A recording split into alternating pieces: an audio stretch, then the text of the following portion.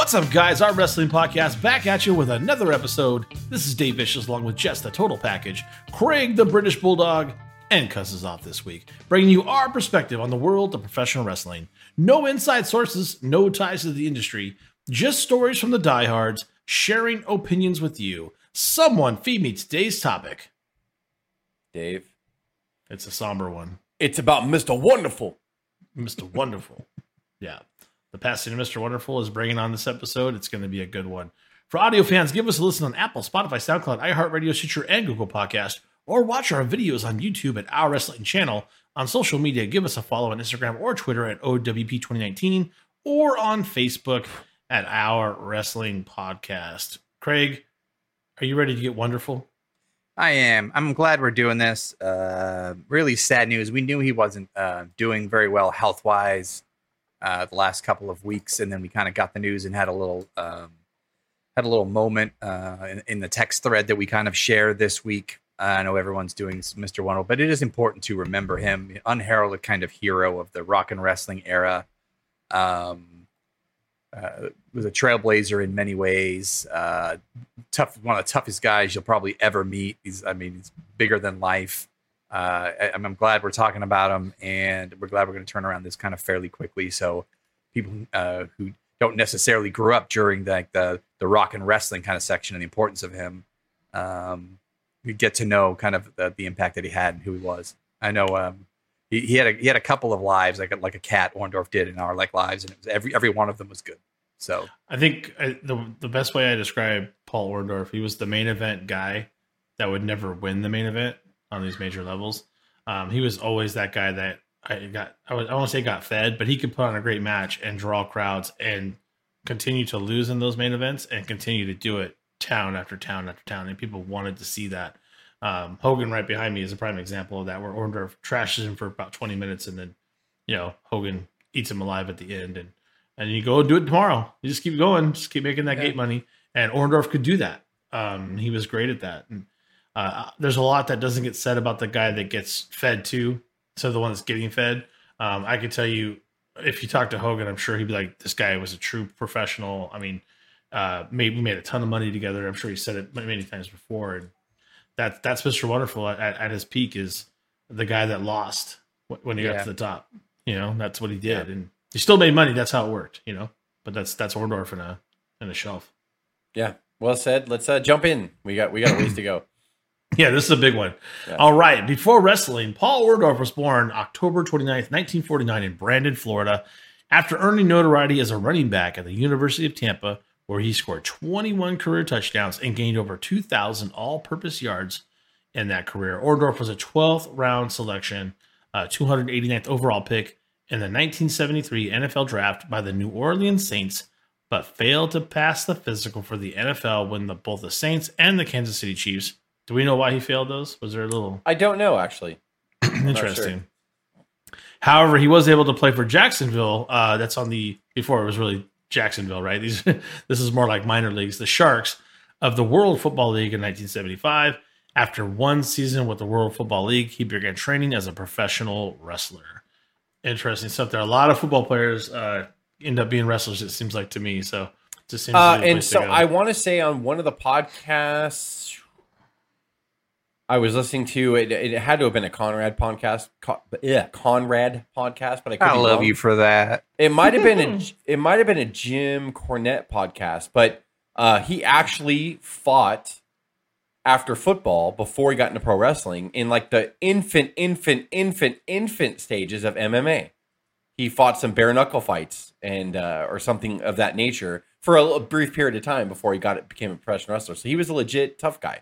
Yeah. And we're going to hear more and more about how tough he was, but that does not surprise me now that you said that. Like, not at all. Dude. I'd never want to be on the wrong side of Orndorff. You don't want to be seeing Orndorff in a dark alley. Not going to be wonderful. That's right. Wonderful. Let's get into that early wrestling career. Orndorff started wrestling in 1976 at Mid-South. His first feud was with the young Jerry Lawler and won several regional titles over the next 2 years. In December of 1978, he began teaming with Jimmy Snuka, and they captured the NWA tag team titles by defeating Greg Valentine and Baron von Raschke. Sorry, real quick. Yeah. I'm going to call myself out on this, actually. We bitch a lot about, wrestlers. They come up from NXT real quick, or they get, brought into the company and they win the U.S. title or the Intercontinental title right away. And then they get broken down and rebuilt, and we get pissed off because they won the U.S. title right when they came in, and then they get shit on for 2 years. But the more we do like these old ones, like Orndorff in his first 2 years was winning regional titles over and over again. I think that, myself included, that we kind of tend to forget that the regional promotions back here, people did trade titles back and forth often.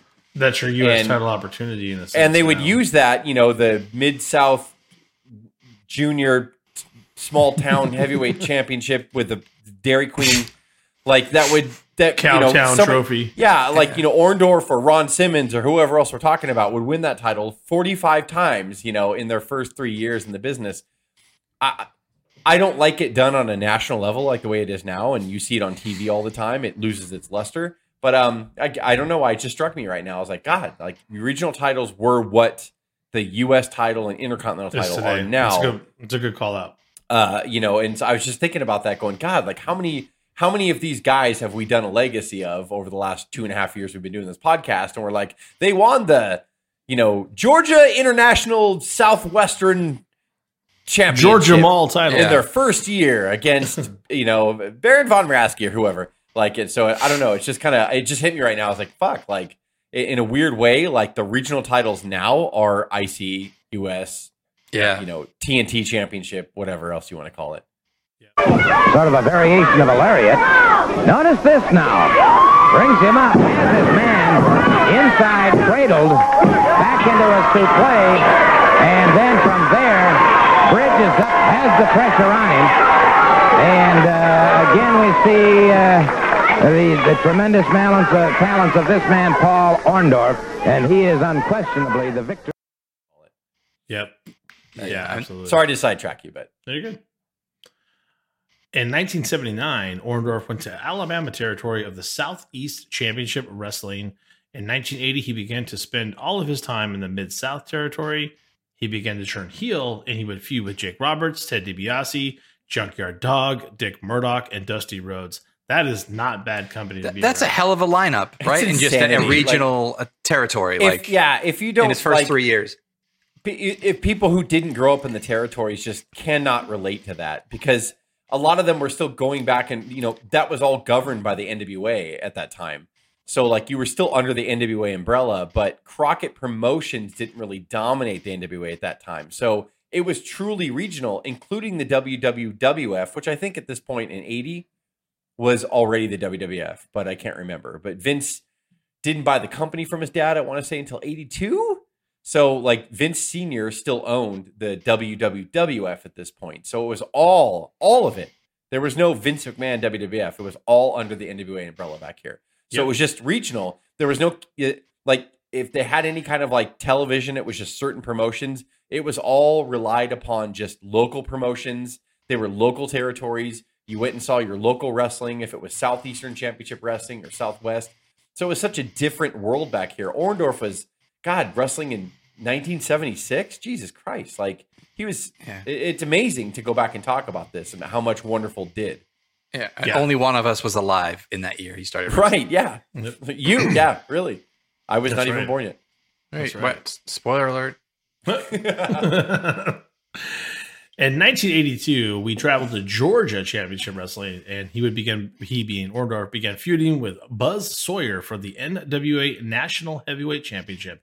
He would win that championship from Buzz, but forfeit the title so he could challenge Ric Flair for the NWA Heavyweight Championship. He was unsuccessful in that attempt. But in late 1982, he would travel Japan and wrestle for a few months in New Japan Pro Wrestling at that time. Also, how many legacies are we doing where we talk about good wrestlers that we all love, and they all traveled New Japan to learn to work? It's amazing. Yeah. We're jumping into World Wrestling Federation from 83 to 88. Orndorff would sign with Mr. McMahon in the WWF in the late 1983 period. In early 1984, he would take on Rowdy Piper as his manager and partner. Shortly after, Bobby Heenan would then manage Orndorff. Orndorff made his WWF debut, like match debut, right, Jess? On January 23rd, 1984, on the same card, Hulk Hogan defeated the Iron Sheik to win the WWF Championship. I did not, until I was doing the research. Yeah, until I was doing the Yeah. research, I did not know that. I did Me not. neither. It sounds like there might have been a non-compete clause somewhere or something for a little bit where he couldn't wrestle. It seems kind of He was weird probably to just wait. he was probably doing a lot of promos. Promos, just to or build he himself up, maybe he was injured. That's interesting. He didn't jump in right away though. I didn't know that. Yeah. Again, give me a break. Oh, another devastating pile driver. Well,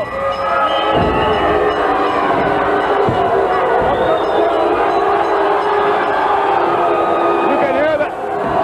Look at him. You're right, Vince. And then Orndorff was the first to challenge Hogan for the WWF Championship and shot immediately to the main event picture. By the end of 1984, Orndorff and Piper were attacking Cyndi Lauper and became part of the MTV movement to introduce new fans to the WWF version of pro wrestling. I don't think people understand how big that was. We're talking about the casual here, right? Yeah, and it's easy to forget Mr. Wonderful, not because he was not the most talented person in the ring. Because if you look at those four, Mr. T, Hulk Hogan, Roddy Piper, and Orndorff, He's the ringmaster, bro. Technical wise, but I mean, Cowboy Bob Orton was on the outside. He's fantastic too. But as far as the in-ring guys were concerned, Mr. Wonderful was easily like the most talented guy in that ring. Sure. Piper was great with his character, and so was Hogan. But they were not technical wizards at all. They're not tool guys. And he was in what people they forget about. Piper and Hogan get credit for that whole time, and Piper and Hogan were a big part of the Rock and Wrestling Connection. But Wonderful was right there. And he was part of the big tag team. Dave, you're going to read on. He main evented the first ever WrestleMania. Yeah. And so many people fucking forget that because after that, you're going to read on, but his WWF career kind of starts fading a little bit after that, like over the next 2 or 3 years. But he was on MTV. He was on with Piper doing all the media outlets for WrestleMania 1. Orndorff was right there. His face was right there.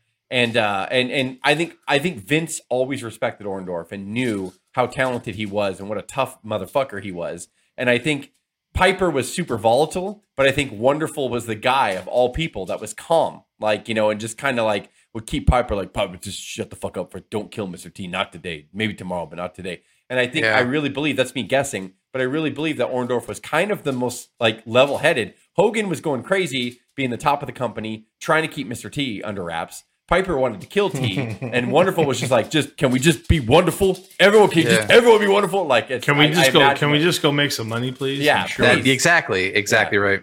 Yeah. Mr. T was all over the map. You've seen the videos. Wow. And important to remember too how Paul Orndorff was so good at a heel. He did the little things, but he could get you to boo him just the way he reacted to the just his little movements. Yeah. He was fantastic. What I was saying here too about how Piper kind of took the spotlight, not because Wonderful was not as talented, but soon after, Dave will start reading on here how much money Wonderful was worth and how good he was. And to Craig, to your point, those little things paid off big time in the future. Yeah. We're about to.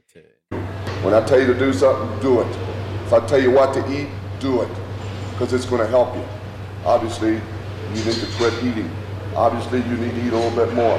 You need something. Everybody needs something. I'll tell you what you do. Go back over to the gym, get on the weights, go work out a little bit, get your sweat, and then I'm going to put you through a little workout and everything. I have to go change to get my stuff on now. And he gave kind of the spotlight to Piper. I mean, he was just loud and brash and that kind of thing. But he was just he was quietly in command the entire time and quietly just money his entire runs. Absolutely.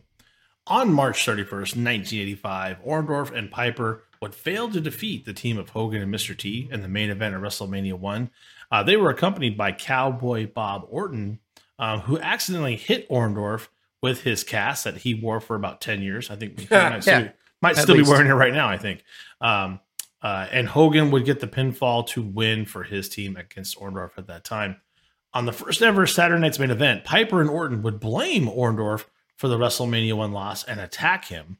This would cause Orndorff to come out later and side with Hogan when Piper and Orton were trying to double team him. Piece of garbage, man. No, hey, you want to fight? I'll slap you just as fast as you slap me. Let me tell you something, man. You're nothing but a piece of garbage. Not only did you embarrass me, did you embarrass Ace, you embarrassed your own family. You keep my family out of this. You dumb son of a... What? Wait. If that's the way you're going to be, brother, I'm going to take my ball and I'm leaving. To heck with you, man. Orndorff with another right hand. Orndorff with Piper. Look at this. Oh, my goodness. He's giving it to Piper. Sets him up for the pile driver. Has him up. Oh, wait a minute. There's Ace from behind with a cast. After turning face and firing Bobby Heenan, Paul would team with Hogan across the country to take on Piper and Orton. Over the next few months, Heenan would then put a $25,000 bounty over Orndorff's head. Several heels would try to attack and collect that bounty, but they would fall short. And what a build, listen, Hogan was in his infancy dominant stage here or whatever. And for Orndorff, as a Hogan fan back in the day when I was growing up, I would deny it till I was blue in the face. But today, I have to admit, Orndorff was getting loud pops, and he was like a big face, like here. Once he turned, Orndorff had the look, Orndorff had the talent, and that pile driver for his finishing move was just fucking lights out. And, again, I was a Hogan guy, but I can understand. Can we pivot to that pile driver? Are we going to talk about that later? Because I was wondering when we were going to bring that up. I can't. No, you can talk about it now, actually. Pile driver, that's a big part of his career, man.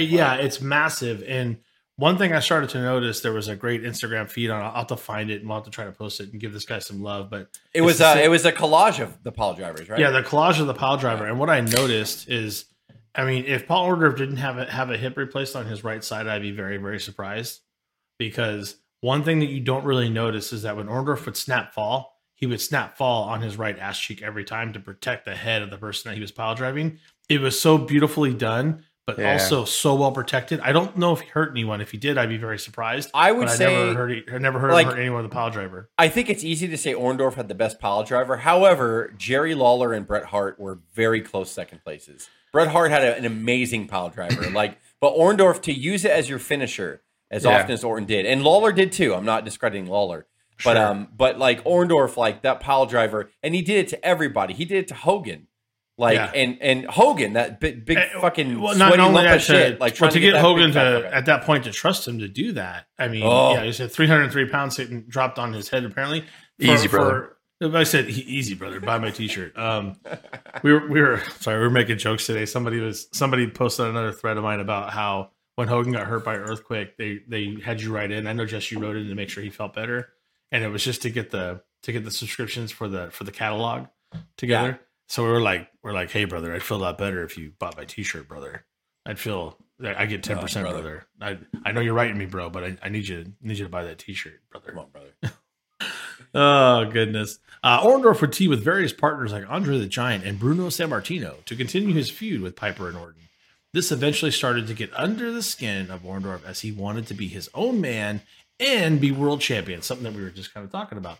At WrestleMania 2, Orndorff would wrestle Don Morocco to a double countout. Which is weird and non-climactic. I never understood that. So weird. Yeah. Because, if I'm going to be real, Morocco didn't want to go put him over. I'm just a guess. Main man Don Morocco, brother. Nobody could agree, probably, right? It's crazy. My triple main man, my Morocco, brother. I'm not going to lose. It's way before he's been. Bro, you going to be outside getting double count out, brother. Fuck Orndorff, brother. Not going to scoop on your heat, brother. Oh, man, we're on page 207. Okay, in 1986, Adrian Adonis began to make fun of Orndorff and calling him Hogan Jr. I'm not sure if I was doing Morocco or Billy Graham. So it was Billy Graham. It works for me. It definitely we were both doing Billy Graham. Morocco had this. I'll tell you that we're both doing Billy Graham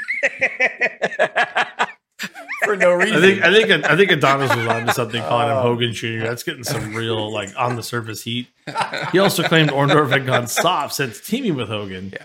By the way, we haven't even done a Piper this whole time either, and I held off from doing the Lawler. You tried to too. So this is a very somber episode. I held off from doing the Lawler and Piper. Yeah, me too, and Piper. Piper might come. I'm going to bring him in when it's gonna come out. We're loosening up, everybody. So stay tuned. Stay tuned. It's coming. It's coming. I swear. We promise. Adonis said Hogan didn't care about him, meaning Orndorff. Orndorff tried to call Hulk Hogan on a live segment, but Hogan could not take the call because he was too busy training for upcoming title defenses. So ridiculous and so 80s. Movies. I will never forget that segment where he's like, hello, and they had Hogan on the phone. He's like, brother, I got to go, brother. I hope you're doing good, brother. I got to train. And he was like, what? And so Wonderful was getting all pissed off because like it was really cool the way they did it with Adonis and everything. Like he started, Vince, I think already knew like Hogan's the face that I need. So like, let's turn him back around. Let's put him back heel again. Because Orndorff was an excellent heel. And so they did like this months of buildup of Orndorff getting pissed off and being called Hogan Jr. by the heels and by Adonis and all that, to where he was starting to get mad. And you know what? Hogan doesn't even like you. You say you're Hogan's best friend, and you're not. Like, oh yeah, I can get him on the phone right now. Wonderful. And then they try to get him on the phone. And Hogan's like, I gotta go, brother. I gotta train. So Wonderful was like fuming, and this was a beautiful, beautiful setup. And again, Dave, you are marching towards arguably one of the best wrestling, like heavyweight championship feuds in wrestling history. You're going to come up on. So irritated, Orndorff reluctantly agreed to team with Hogan and faced Big John Studd with King Kong Bundy. During the match, Hogan and Orndorff accidentally collided with each other. Paul sold it like he injured his eye and did not attempt to help Hogan when he was being double teamed by Studd and Bundy. When Studd and Bundy had Hogan beat down, then Orndorff came in and chased them off. Orndorff helped Hogan to his feet, gave him the thumbs up, and clotheslined Hogan to the mat. He then picked up Hogan and delivered his signature piledriver finishing move. It was like that heel turn is one of my favorite heel turns ever. For victory, will win this matchup, but nonetheless. Oh no! What in the world? What in the heck was that all about? You gotta be. No!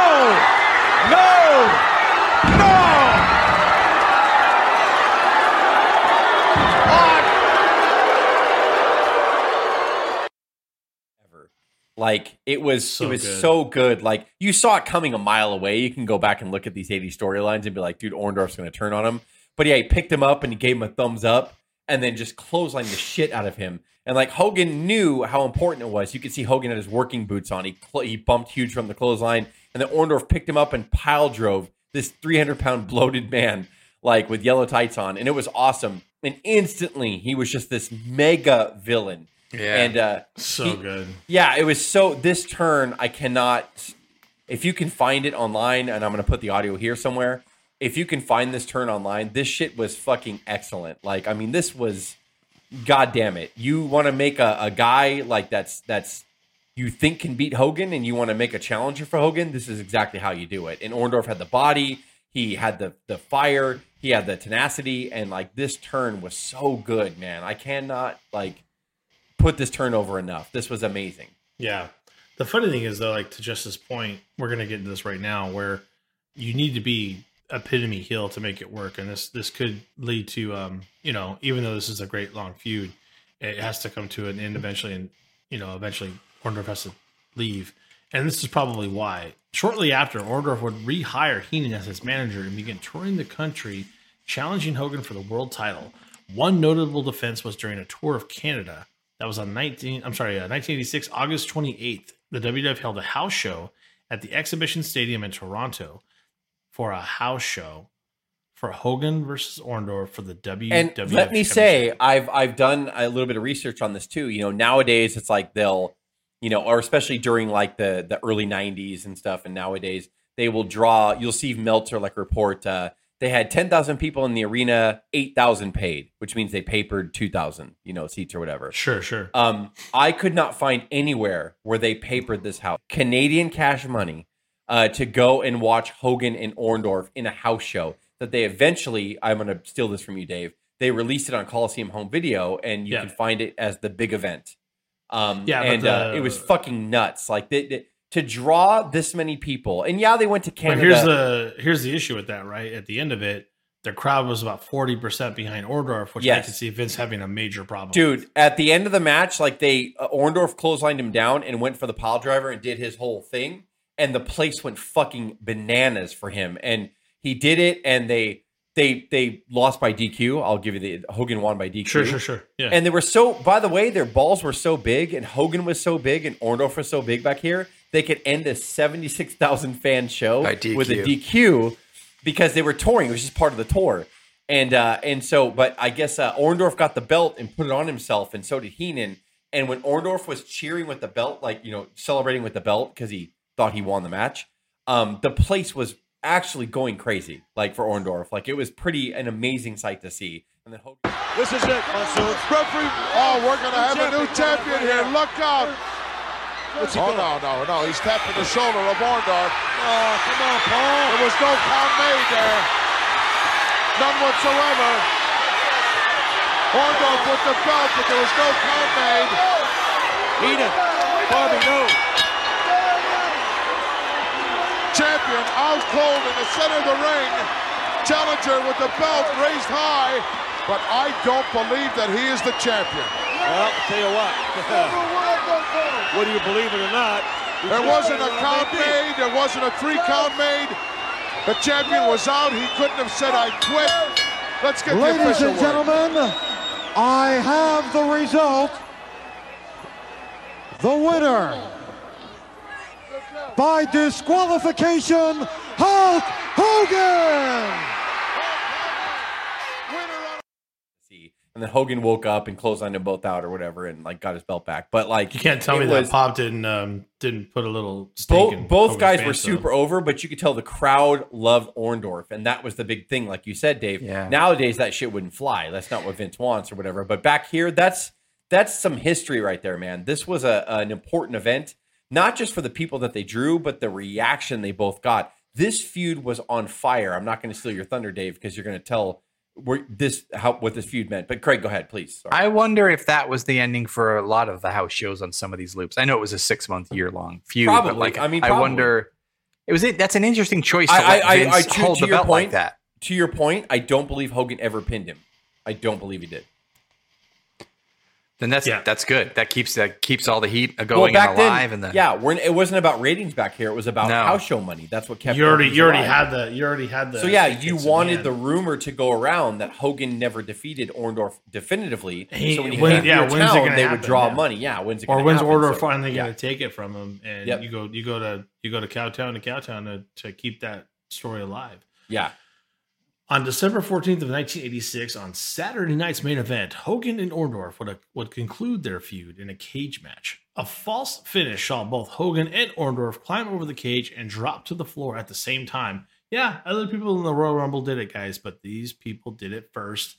The match was eventually restarted and Hogan would escape the cage. This was considered to be the most creative finishes for a WWF World Title match at the time. So right off the bat, right off the 76,000 house show, I'm not going to, again, Dave, you're going to read a comment later that is very true about this feud. But then they have this amazing Saturday Night's Main Event match, which was it a wrestling clinic? No, but like the drama in the cage here and the climax of their feud, the double drop off the cage where both feet hit the floor. Dude, like. You have to time that perfect. Oh, yeah. And Vince and Jesse sold the shit out of it. And like, it was so awesome. And they protected. You want to think about it? They were protecting Orndorff. They did not want Hogan to beat him cleanly. And Orndorff probably was like, I don't want to do it either. But at the same time, like, Vince still approves everything. And Vince was like, dude, we got to keep him strong. Which sucks because shortly after that, this moment, like Orndorff starts to fade quickly as far as like leaving the company is concerned. Yeah. But like Orndorff always had, and Piper, both of them were the same. They stood their ground against Hogan and Vince. It was always them going like, look, if he beats me every night, I'm not going to be worth anything. And they were protecting their pocketbooks too, right? But at the same time, they were trying to tell Vince, like, if you just feed him heel after heel, you're only going to have like 3 or 4 month program after 3 or 4 month program. If you just fucking, which is what eventually happened. Yeah, if you don't beat us, we could turn heel and face. We can get years out of this stuff, like, and then come back and revisit Hogan again when we're heel again, which and is then what turn they face did. again. Like, so you could look back and say Orndorff and Piper were selfish assholes, but then you could be like, well, if somebody didn't put Vince and Hogan in check back here, who would have? It's fair. this half-year-long feud is one of the most notable and profitable feuds in the history of pro wrestling. Yes, I up until the Attitude Era, this was the biggest world title feud in American history.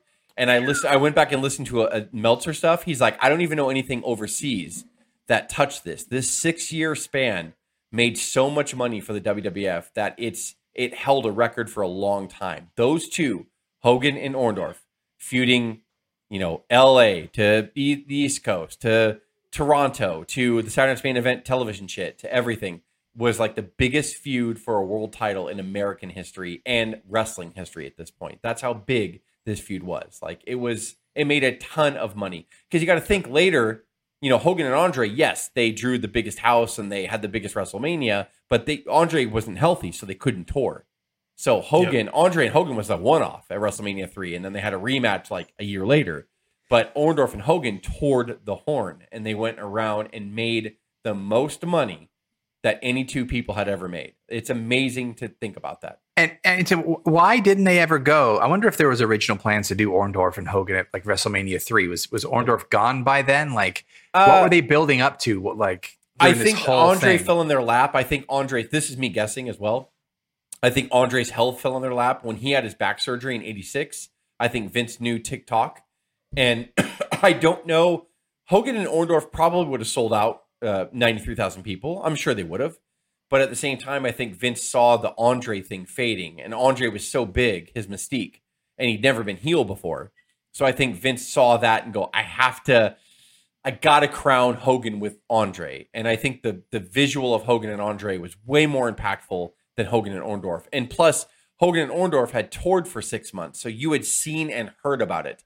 Andre and Hogan, you had never heard about before. Even though Hogan and Andre feuded years before when Andre was a face and Hogan was a heel. But again, when you're in WWF land, he can erase history. So I think that Hogan and Orndorff already had worn out the television circuit and the house show circuit. I think bleeding them on to WrestleMania 3 might have been a mistake.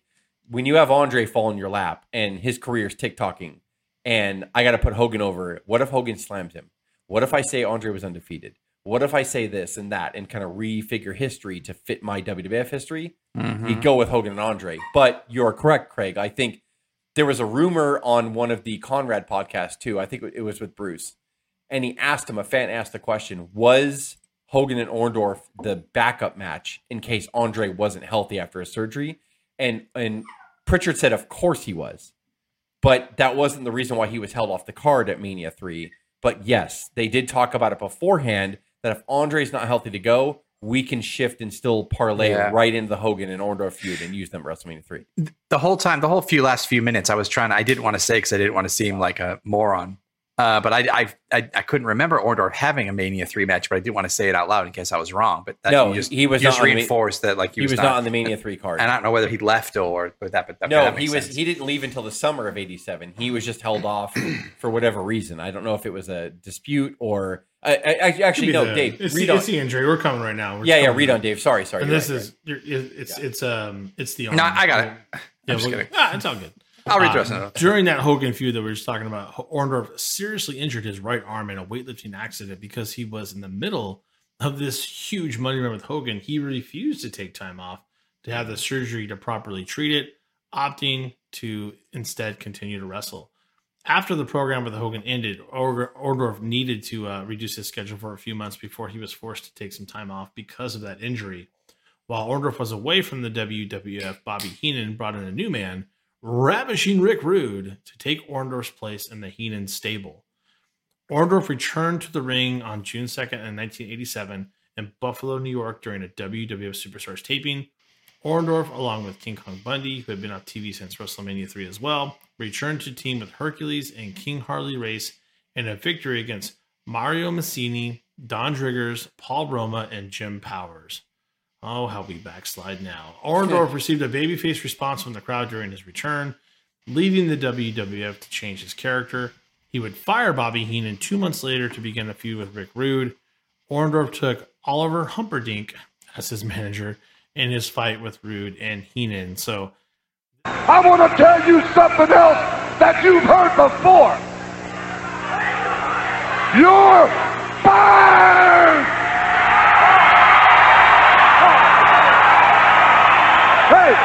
In case you didn't understand, read my lips. You're fired! This is the beginning of the end of the major main eventing for Paul Orndorff, and that injury really did it in for him. Every time I see Orndorff wrestle, it's really mean to say, but I tell my kids, I'm all, look, I said, do you see that? They're like, what? Because Orndorff hit it very well, by the way, when he wrestled, probably played the right camera angles, but we could see it as avid fans. I said, that arm is massively reduced to his right arm bicep started to atrophy, and I think that was his dominant hand too. Yeah, and it's just it's a really tough thing, and because I think Jess and I have talked about this, because he didn't get treatment, it was basically too late. The nerve was completely severed; it's dead. There's no going back to in other words, his body was sending messages to his brain that his right bicep is gone, and it wasn't. Yeah, it's not there. Yeah. So eventually, imagine still wrestling on that regardless, and the pain that man must have felt every single day. Yeah, to try to slam people with no bicep. Yeah, I mean, just as an example. So, but he still went on. So his last big appearance was at an inaugural Survivor Series on November 26, 1987, where he teamed with Hulk Hogan, Bam Bam Bigelow, Ken Patera, and Don Morocco to take on Andre the Giant, One Man Gang, King Kong Bundy, Rick Rude, and Butch Reed. Early in the match, Rude eliminated Orndorff with a roll-up. His final match came on a house show on January 4th, 1998 against Rick Rude in Augusta, Georgia. So they have moved on. Rick Rude is the new face to take care of business. The new heel to take care of business. Yeah, it's so crazy, and I this is, again, me just guessing. I wonder... Because Piper protected himself and retired at WrestleMania 3. Retired, quote unquote. He never wrestled again after that. Yeah, that's what I heard. And I think Orndorff, after his injury, again, I'm just guessing because you know what? It's easy to make Vince the villain. But this just seems like revenge. Orndorff taking the fight to the outside and sends it right back in. Low to the midsection, comes over. He may have him wrapped up. And Rude reverses it. And I believe he got the 3 count. He did. With the help of the ropes. Fabulous.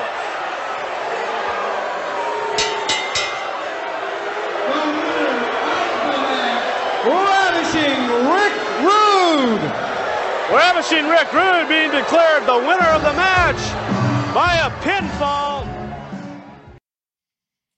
Like, you didn't want a job for me when I wanted you to job to my hero. You didn't want to do this. You didn't want to do that.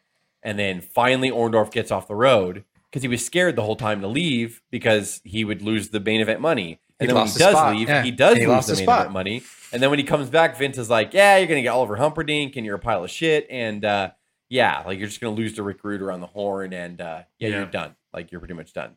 Your arm is fucking literally shrinking in front of my face, but you're done. And again, I am totally assuming this is the way Vince was, but he was just crazy. He's not exactly a sympathetic man.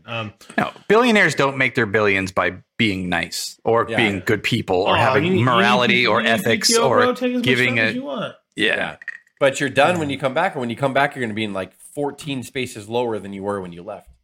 Yeah, it's awful. Like, he should have been rewarded for the next. Oh, I'm sorry, I ruined half of your body. I will protect you and make you good money for the next 5-10 years. Yeah. What about an IC title run? Nah, it was. What have you done for me lately? No thanks. Why? You got to get that right arm built up, Paul. You look small as shit. Have you ever thought about a bowling alley? Speaking of the arm injury, Orndorff. Do you know what a weight is? You piece of shit. In 1988, that's how I injured you. Fat fuck. Have a steak wrap. Orndorff retired early in 88 due to that arm injury, and he focused on running his bowling alley in Fayetteville. I didn't know he had a bowling alley. During his time away from wrestling, it was a wonderful bowling alley. It was wonderful. During his time away from wrestling. It was a candle pin. It was full pin. The grand opening was me, man, Roddy Piper. So, guys, you're burying the lead here. During his time away from wrestling, he was reported to have died. What size of your shoes, man? He was reported to have died. Spray this stuff up. I just infect them. Give your shoes back, man. There it is. There it is. We have a Piper signing, ladies and gentlemen. My friend Wonderful, you're opening up a bowling alley. I'll be there, man. Well, make sure you read the line about how everybody thought he died. Which I never heard of either. Like, So after when he retired from wrestling in 88, You died now? What? he wanted to focus on his business, but instead people are like, he probably died then. Like, so weird. Yeah. That's just, and it made several newspapers for some reason. So don't worry about validating the story. That's fine. Yeah. Don't worry No, about, it's fine. verification's not needed. The time off was because of the injury to his arm and neck that he suffered during the Hogan feud, and he left it untreated for too long.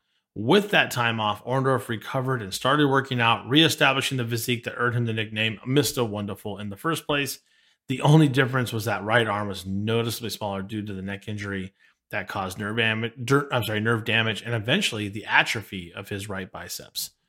Just really For the really, rest of his tough career, stuff. you always saw that side. We always commented on it. And What's funny though, God bless you, Paul. if you're like an average viewer, like you're not an avid viewer like us, I try to show my kids and my wife a few weeks. I'm like, do you see it? They're like, we don't see it. Yeah. And Well, they- he covered it very well. He covered it very well. You would see it if you were really into into wrestling. You're like, oh my god, you watch that match 6 times and then eventually you notice it. But for the average viewer, they don't see it. It's crazy, which is impressive on his part as well.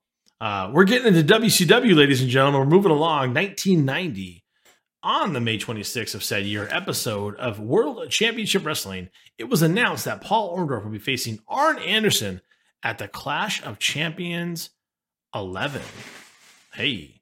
Orndorff quickly became affiliated with a group called Dudes with Attitudes, consisting of himself, Sting, Lex Luger, Junkyard Dog, and the Steiner brothers. So he's definitely a face at this moment. Yes. The Dudes back Sting in his fight with the Four Horsemen. At the Clash of Champions 11, Orndorff defeated Anderson. Super cool. Throughout the summer, Orndorff would face Anderson and defeat the WCW TV champion by pinfall on several non-title matchups. He also defeated Mean Mark Callis in multiple house show encounters. Who? Mean Mark Callis. I think we Who's know that? who that is. Who is that? That is the Undertaker. Yeah, Mean Mark Callis. And then Never heard of Orndorff departed from the promotion that fall. So Very he was short, not yeah, really very good. short run in WCW the first time. Yeah, the first time around. Yeah, so UWF, AWF, and Smoky Mountain. He was there for 3 years, from 90 to 93. By late 1990, Orndorff became one of the featured headliners for Herb Abrams' fledgling Universal Wrestling Federation. If you have not had a chance to watch the Cocaine Cowboy on the Dark Side of the Ring, please do yourself a favor. The Herb Abrams UWF was a roller coaster ride that ended up crashing into a cliff. Or a side of a mountain, I should say. That's a much catch. You gotta get that so, one, so. But Orndorff was a part of that. I specifically remember when I had my big satellite dish in my parents' house that was probably as big as a fucking moon, the moon. And I would get it. I would watch the UWF Herb Abrams version of it. And the ones that you actually move I remember around, seeing guys like Cowboy Bob Orton, Paul Orndorff, Steve Williams, and all that stuff. Like he tried to get all the guys that were dying down from the Rockin' Era wrestling or whatever. Yep. Didn't work out, but I remember Orndorff here vividly. doing some work. Yeah. And Mr. this- Wonderful. It's okay. This Wonderful. made me think of has there been any talk on shoot interviews of how he was backstage? Like, why was that WCW stint so short and then hopping to UWF? Is he difficult? No, there's never been any negative. I think he was very businesslike. He was like, "Oh, you don't have long-term plans for me? Cool, I'm out." Like, and I think that's what WCW in 1990 was not the one that Crockett Promotions was 2 years before. So I think this isn't wonderful. This is not a wonderful environment. It's not wonderful for me. So Orndorff should have beat Hogan in Toronto. In Toronto. No question. WCW Worldwide is not wonderful. So basically, Dr. Death, Steve Williams attacked Orndorff to kickstart that feud in 1990. Orndorff would also reignite his feud with Bob Orton Jr. in the UWF, where he beat Orton for that UWF Southern States Championship. Yeah. On June 22nd, 1992. Herb Abrams. We need a Southern States. Okay, because people are forgetting about the Get Southern over States. here, There's a lot lay of on Southern the States. We'll do bed a Southern and get States. naked. We need a Southern States We'll do championship. Midwestern states. immediately. We'll do Eastern Seaboard states. We'll do other Northwestern. We'll do a lot of states. We'll do a lot of states. We'll do a lot of states. Where's Paul? How many? Since Paul Orndorff, he could be so many states champion, and it would be so amazing to have it. Oh Hooker, my God, we should take put your another clothes F in off and lay Orndorff's name. down. Orndorff will have 4 Fs. We'll have 4 Fs. Or will be totally different than anything. 4 Fs. Mr. Wonder, Paul Orndorff. Fuck! I need more cocaine. We're never getting through this. On June 9th of 1991, Orndorff competed in the UWF's only pay-per-view beach brawl. A huge failure. Colonel De Beers in a strap match. Orndorff left the UWF sometime in early 93, vacating the Southern States title. Well, fuck, now what are they going to do? They'll get along. In 92, Smoky Mountain Wrestling opened its doors for the first time as they announced a tournament to crown the first Smoky Mountain Wrestling Heavyweight Championship. Orndorff was included in the tournament, but was DQ'd for heel tactics in the final. And by the way, real quick, so who won that one, by the way? No, he lost. It was the fake Undertaker. Fuck. Oh, no. Yeah, it was the fake Undertaker in 1994. Not Tracy Smothers. What was no, fake it was not Undertaker's Tracy name? Smothers. It was something. Brian Lee. There it was Brian Lee.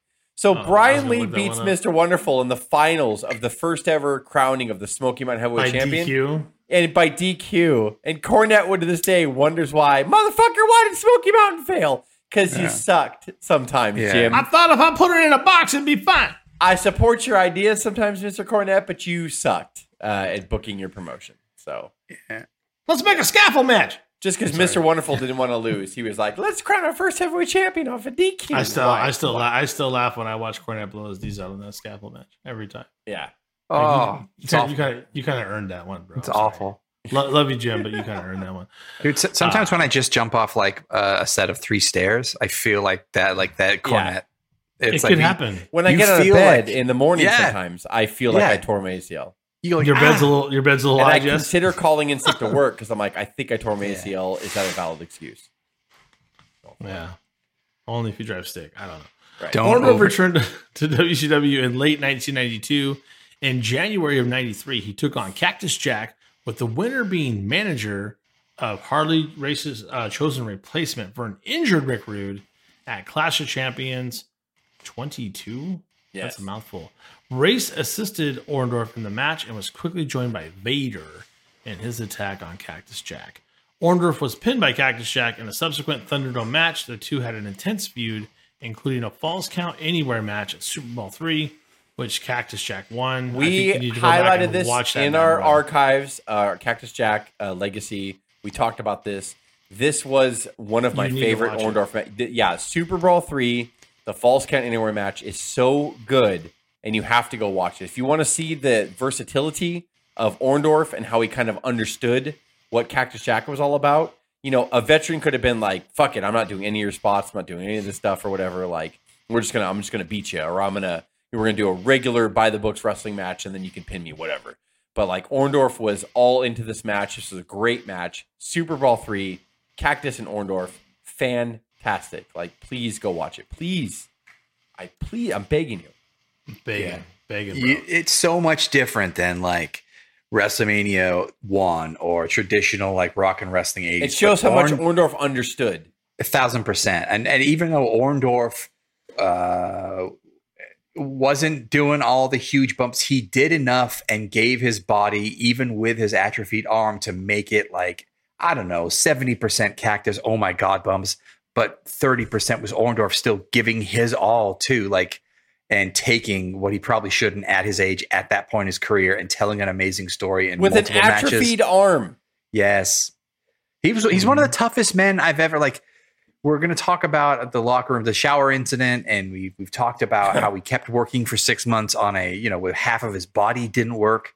And we talked this quiet, like, just power and toughness of this man, like just a dime a dozen of this guy of this size. But like, for the fact that he rose to the top and had such a run, he was a special dude. Holy shit. I mean, but these matches with Cactus, like, I hope he had fun doing them. I'd like to think that he did. I know they were special to Cactus, but I mean, I know Orndorff was like, we didn't have to do this back in the day. I'm wonderful. But he really did embrace throwing him all over the place and let him do the sunset flips on the concrete, and they just killed each other. So fun, all of them. Yeah. Yeah, great match. After that feud with Cactus had cooled off, Mr. Wonderful set his sights on the vacant WCW World Television Championship. Orndorff signed for a 16-man tournament, beating Too Cold Scorpio, Cactus Jack, Johnny B. Bad, and then Eric Watts in the finals to win his first title in WCW. We're kind of Oh, there is a God. There is a God. That is too many people in that tournament if he had to wrestle 6 times, all those people. And a belly-to-back from Orndorff. Paul Orndorff. Orndorff on the offense right here, setting him up for the pile driver. Got it. His leaping pile driver. Paul Orndorff makes the cover. We got a new champion. A gallant fight by Eric Watts, but the veteran Mr. Wonderful.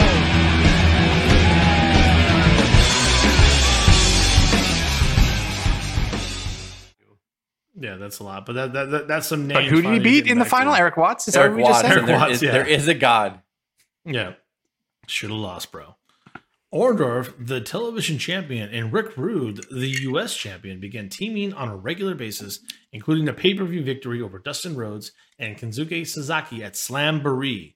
During this time, Orndorff also turned back the challenges of Ron Simmons, Marcus Alexander Bagwell, amongst others, holding on to his television title by any means necessary. His TV title run was really fun in '93. I remember it fondly.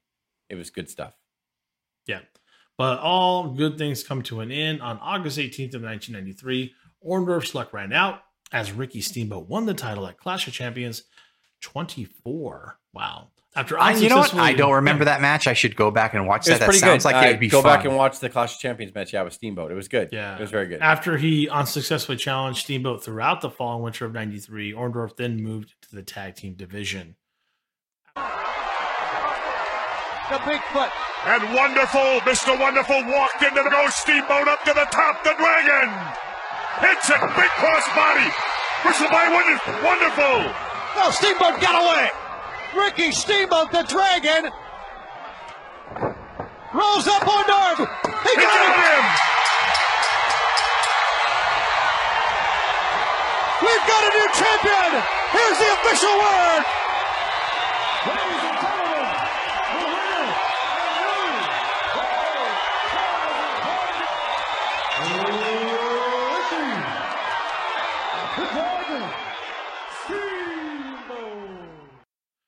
After a 93 WCW pay-per-view Battle Bowl, lame. Horseman members. Can we just stop and just say that Battle Bowl on paper was the most awesome thing ever, but in actuality was always the worst thing ever. Yeah. It really should have been phenomenal and never was. Dusty tried. Dusty tried. Yep. So Horseman members Paul Roma and Arn Anderson faced the semi-regular team of Paul Orndorff and stunning Steve Austin on WCW. I don't know. Saturday Night. During the match, Roma acted very indifferently to his tag team partner, sowing the seeds to his heel turn. Next, Roma teamed with Eric Watts to take on the team of Orndorff and Lord Steven Regal. This time, Roma took it a step further and attacked Eric Watts before announcing he was now teaming with Paul Orndorff. Sorry, Paul, for that. Yeah, one. just he was fading down, but they put him in tag team. It's fine. I'm trying to build Roma up off the whatever. Under the tutelage, of manager Masked Assassin, the team quickly began to work well together. Let's just stop and pause there. Wait, was the Masked Assassin the big fat-necked guy? Yes, and he was stuffed into the mask. Most people stuff themselves. He had 3 roles. Like that. Why was he important, and why did he always get to manage people? Masked Assassin was a big wrestler in the regional days, the territories. But so when WCW was trying to honor the legend, they brought him back and they had him manage for a while. So he was Ted Turner's former he was like a mid-card wrestling guy, like back in one regional territory, and so they wanted to paint him as a legend. Basically, is what they did. Yeah.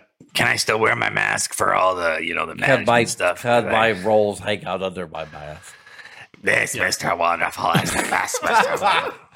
In the following months, both Roma and Orndorff focused on their individual careers before reuniting around May of 1994. This time, they wrestled without their manager, thank goodness, and they were officially known as Pretty Wonderful. With both great name, fantastic name. I like that one. With both men rededicating to teaming, they soon challenged for the WCW World Tag Team Championship, and then held by Cactus Jack and Kevin fucking Sullivan. Wow, let's forget that time period. Let's plow through. Let's plow through. Let's plow through. Going to the Bash of the Beach in 94, Pretty Wonderful had the advantage as both champions were suffering from injuries inflicted by the challengers on previous occasions, kayfabe style. Cactus Jack and Kevin Sullivan were unable to hold off Roma and Orndorff, thank goodness, as Pretty Wonderful left the ring with the gold. Pretty Wonderful was immediately challenged by the Nasty Boys after winning that title, but the Nasty Boys were never able to take the gold from those champions.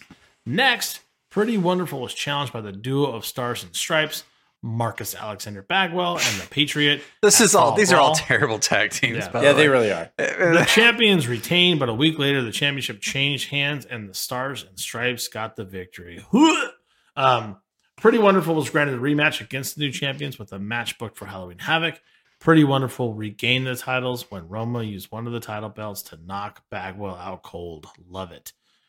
That's his move. The bridge suplex. That's his move. Oh my goodness. The referee didn't see it. They may get away with it. An elbow. Give me a one. Give me a two. We got your tag champions. Yes. This is tag team action at its best. Ladies and gentlemen, the winners and new World Tag Team Champions. Yes. Pretty Paul Roma, Mr. Wonderful Paul Orndorff, the team of Pretty Wonderful. Regain the World Tag Team belts, and I can tell you what. During a February 5th, 1995 taping at WCW Worldwide, Orndorff crossed paths with Hogan for the first time since 1987. The duo of Hogan and Savage faced Pretty Wonderful in a televised match, which the latter lost. This would be the only time that Orndorff and Hogan would be matched against each other during the latter's WCW run. I need to find that match. Yeah. I just do. Yeah. Hogan and Savage against Orndorff and Roma? Okay. Yeah. Is that on the network somewhere? I don't think so. It was on a TV taping. I have to find out where it was. I don't know. Yeah. What did Meltzer give it? 1.25 star because Hogan was in it. One. I'm sorry. At Clash of the Champions. Do this one, Dave. Come on. What? Dave, let's focus. I got it. 29. So I know I got. Okay, sorry. I do got it. At Clash of the Champions 29, Stars and Stripes were granted the final shot at the tag team title, but the challengers also had to put up the Patriots mask on the line. After a controversial double pin finish, Stars and Stripes were declared the winners and thus the champions, putting an end to Pretty Wonderful's second and final run with the gold. Let's talk about the Vader incident. Or you have any more before we get into that? I want to know what was Stars and Stripes theme music? I need to know this. I don't know. In WCW, I don't know. I'm going to go back and watch this, or because it sounds like it would be Kurt Angle's music. Right now. We got stars. We got stripes. We got Bagwell and Orndorff and everything is now you're gonna make it was bad. Yeah, whatever it is Jimmy Hart's. Jimmy Hart wrote it. Yeah, I'm sure Jimmy sang it. Whatever it was. Yeah, I screwed that song up. I wanted to talk about the Vader incident because it's important. And so Orndorff here was semi-retired in 95, but he was kind of a road agent, and Vader was like the top heel basically. So the story is, and of course Vader and Orndorff tell it differently, but a lot of it's the same. So what happened was Vader was supposed to do a series of interviews. Orndorff was already a road agent. He was at the TV tapings. He was already conducting interviews.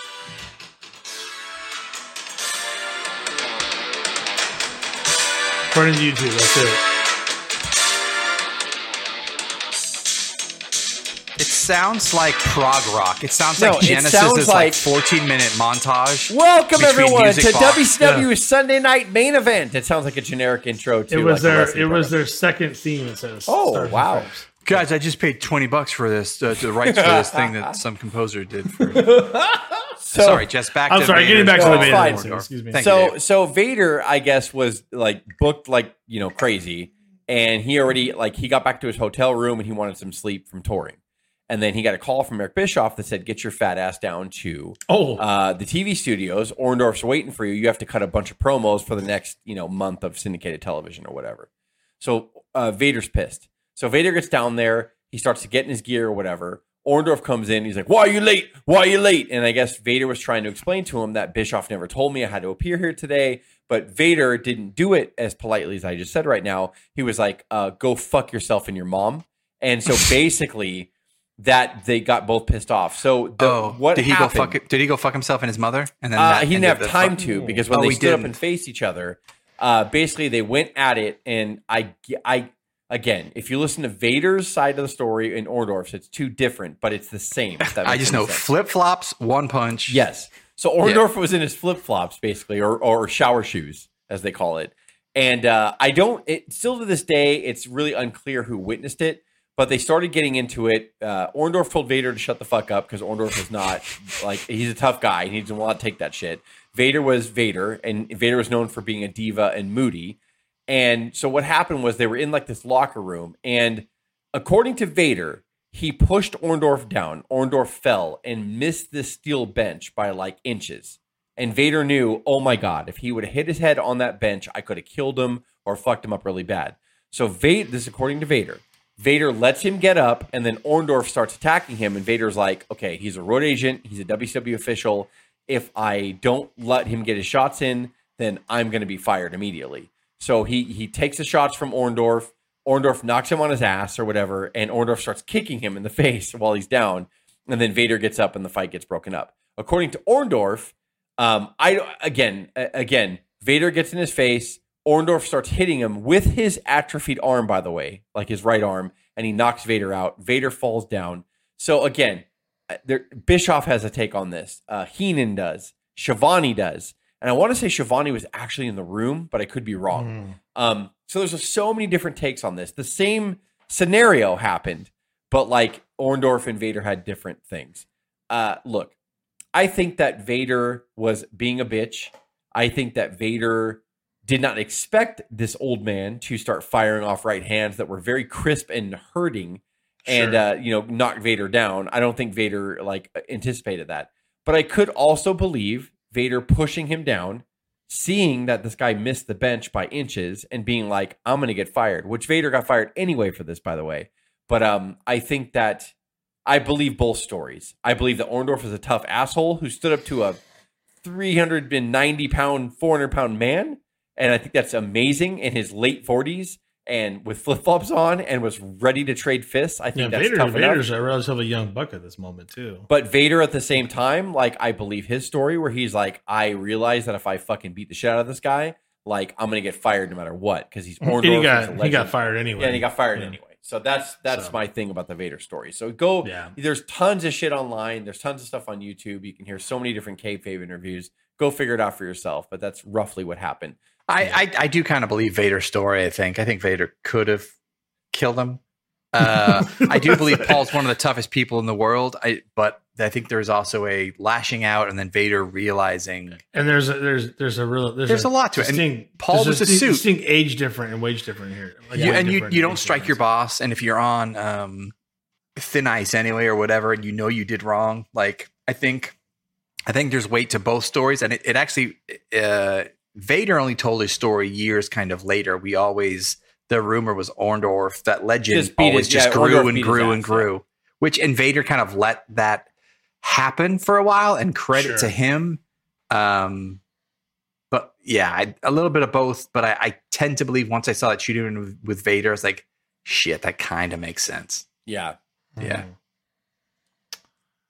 All right, we're getting to the final ring years here, retirement for Orndorff in 95. Orndorff did return to a singles competition set with his most notable match at the time being an unsuccessful shot at the IWGP Heavyweight Championship when he faced champion The Great Muta at Slamboree. I'd like to watch that one as well. I'm sure that was pretty decent. Slamboree 95. Yeah, Slamboree 95, yep. In May, Orndorff got the golden opportunity to regain the WCW television title. He defeated Brian Pillman in a tournament to earn the shot at the championship. He lost to WCW newcomer The Renegade at Bash at the Beach. It's hard not to laugh when you hear that. Orndorff was also unable to beat the rookie in subsequent matches, obviously kayfabe, and began to lose confidence in his abilities. After losing more and more matches, including the match on Worldwide to Randy Savage, Orndorff lost all faith in his abilities. The outwardly arrogant Mr. Wonderful was riddled with self-doubt until one night, after beating himself up backstage after he had another loss, he was visited by the psychic Gary Spivey. Gary Spivey of the Psychic Companions Network? What are you doing here? I got a vision. I knew you weren't okay. There's something I have to tell you. I know you're not okay. You did? Yes. How did you know that? I got a vision. Psychics know. You gotta listen to me.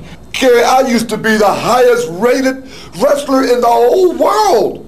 I used to have so many belts that I could carry them all. I know. I can see these things. You're not okay, but you're Mr. Wonderful, and you're not feeling so wonderful. These things are gonna pass. I see great things for you. You have to be Mr. Wonderful. That's you. That's you. I used to be Mr. Wonderful, but I don't know. No, listen to me.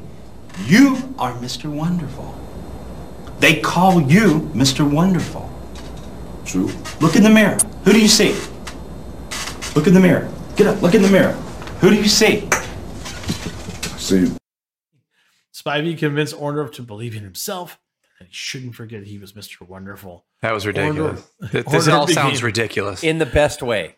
Yeah. Orndorff became more arrogant than ever before and began carrying around a mirror everywhere he went. Oh, this is a classic, and I'm going to play the clip here, where like Orndorff was part of the Nitro era, which a lot of people don't remember.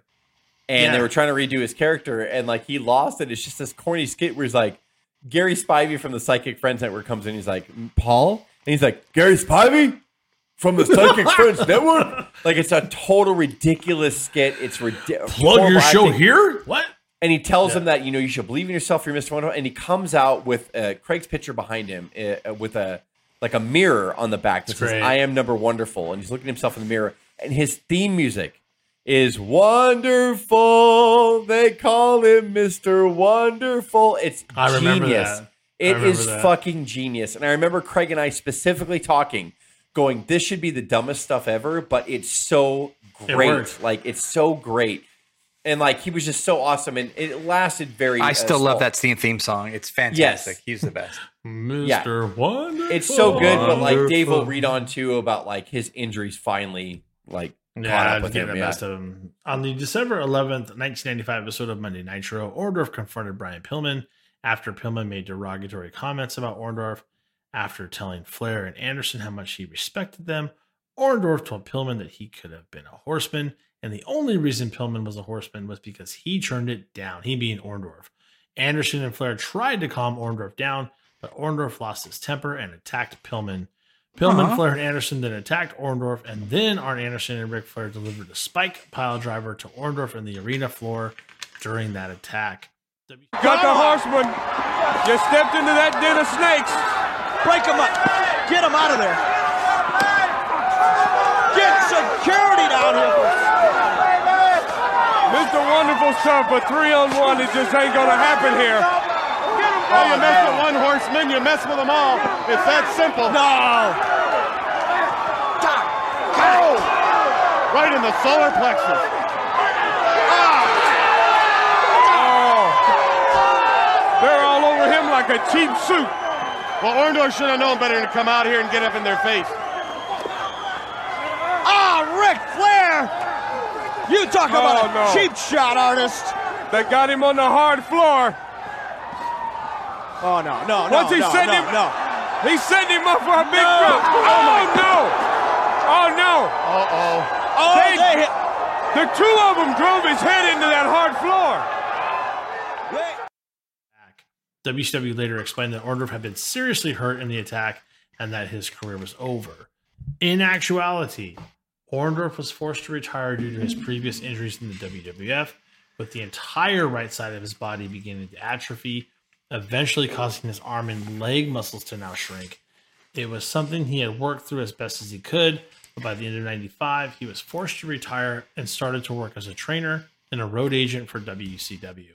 It's unfortunate.